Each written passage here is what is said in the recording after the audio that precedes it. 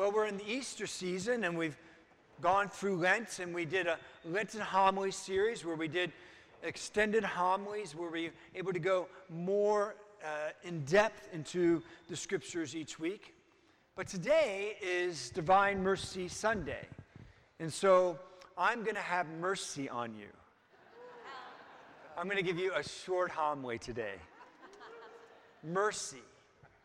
I want you to think about that word mercy, okay? Close your eyes. And what do you think of when you think of the word mercy? Is there an image or a gesture or an act? Is there a person that comes to mind? How do you understand mercy? Take a moment.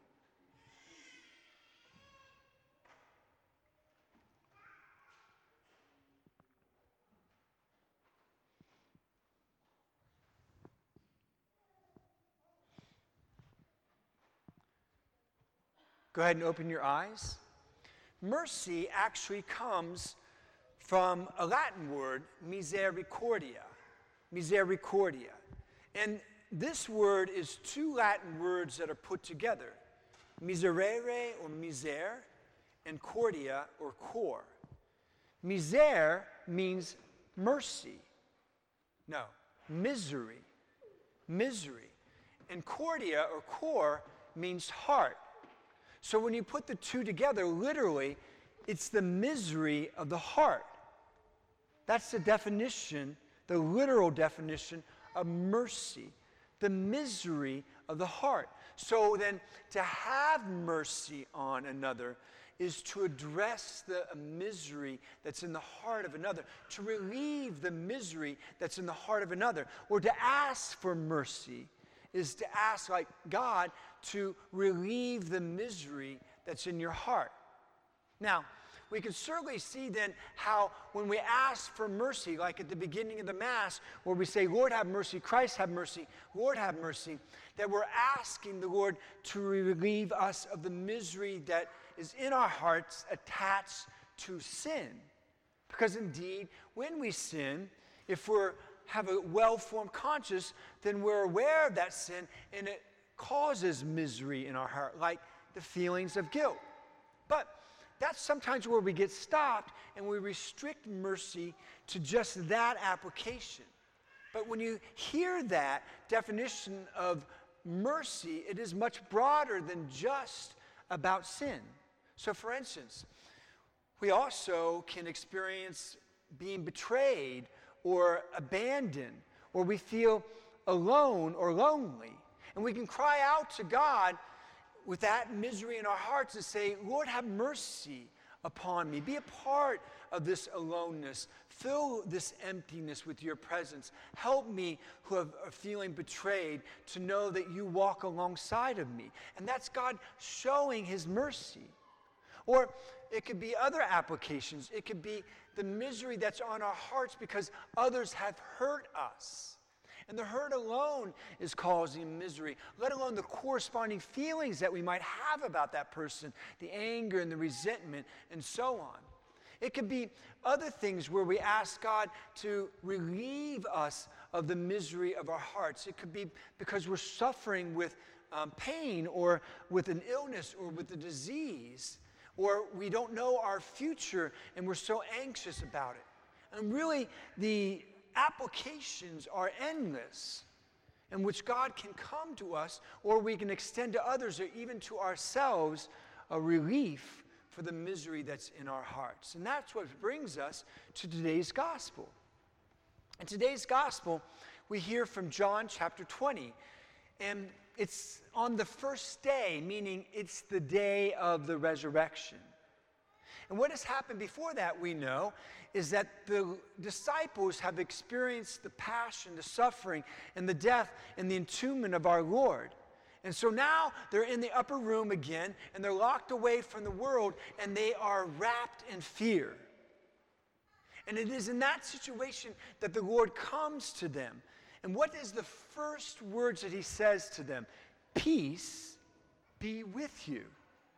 Because he knows that they have a misery in their heart, and he wants to express his mercy to them. And yes, he knows that some of that has to do with sin, because they've abandoned him, who are his most intimate friends in the hour that was most critical for him.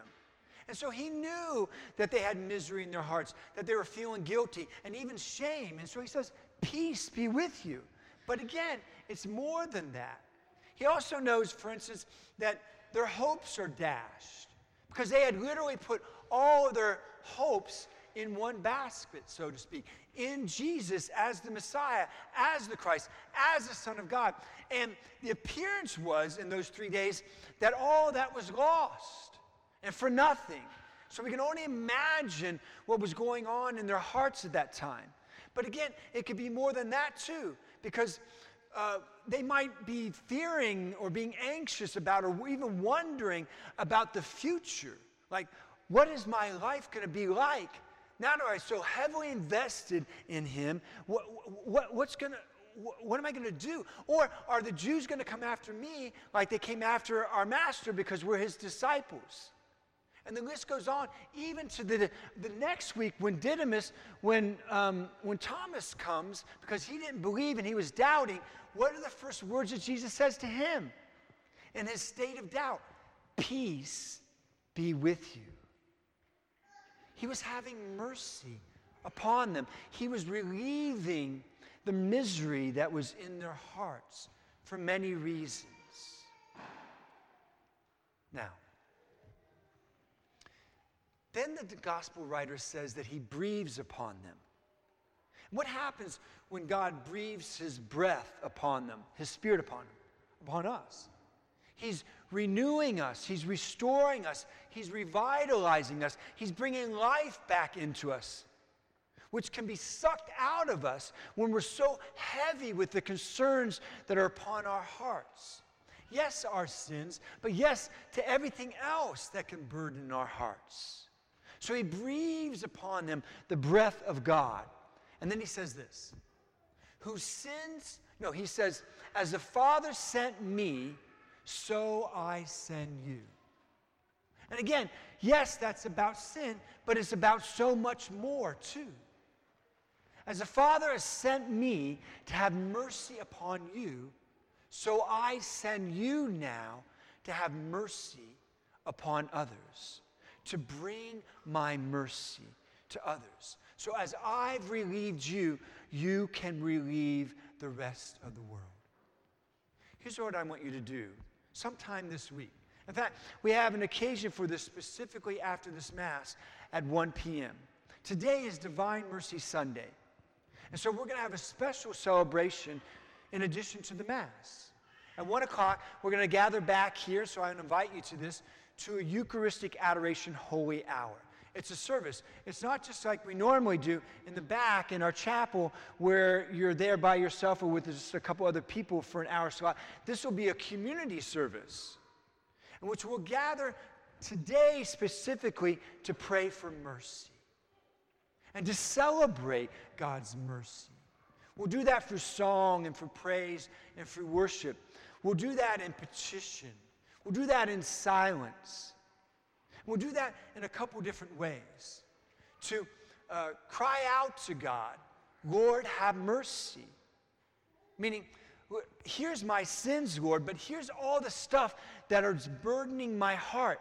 And just spend that time thinking about that and giving it to the Lord and asking Christ to have mercy upon you. But also, sometimes we are our own worst critics. And the ones who beat up on us the most is not God or even other people, it's ourselves. And so to ask the Lord to help us to have mercy upon ourselves and to think about the ways in which we're often hard and harsh to ourselves and how God is merciful to us and to apply the salve of that mercy to ourselves. And then finally, in relationship to other people and in two ways, to take some time to think about the persons that have hurt us and the corresponding feelings that we have about them that are often negative, and then ask the Lord, as the Father sent me, Lord, so send me now. Sent you to me, now send me. Meaning, have mercy upon this person and what I've put upon their hearts. But likewise, what they've done to me and what they deposited in my heart and how I feel about them and stuck in those feelings. Lord, have mercy upon me and relieve me of what others have done and put this misery upon my heart. It's a beautiful opportunity. But even if you don't have the opportunity because there's other things going on in your life at 1 o'clock, then take some time this week. Maybe it's an hour. Maybe it's a drive back and forth to work. Maybe it's 15 minutes that all you have. But take some time during this Divine Mercy week for you to call out to the Lord. Lord, have mercy. Christ, have mercy. Lord, have mercy. And what the Father sent Jesus to do, let him do in your hearts. And let him do through your hearts to others. And let him undo what others have done to you. Happy Divine Mercy Sunday.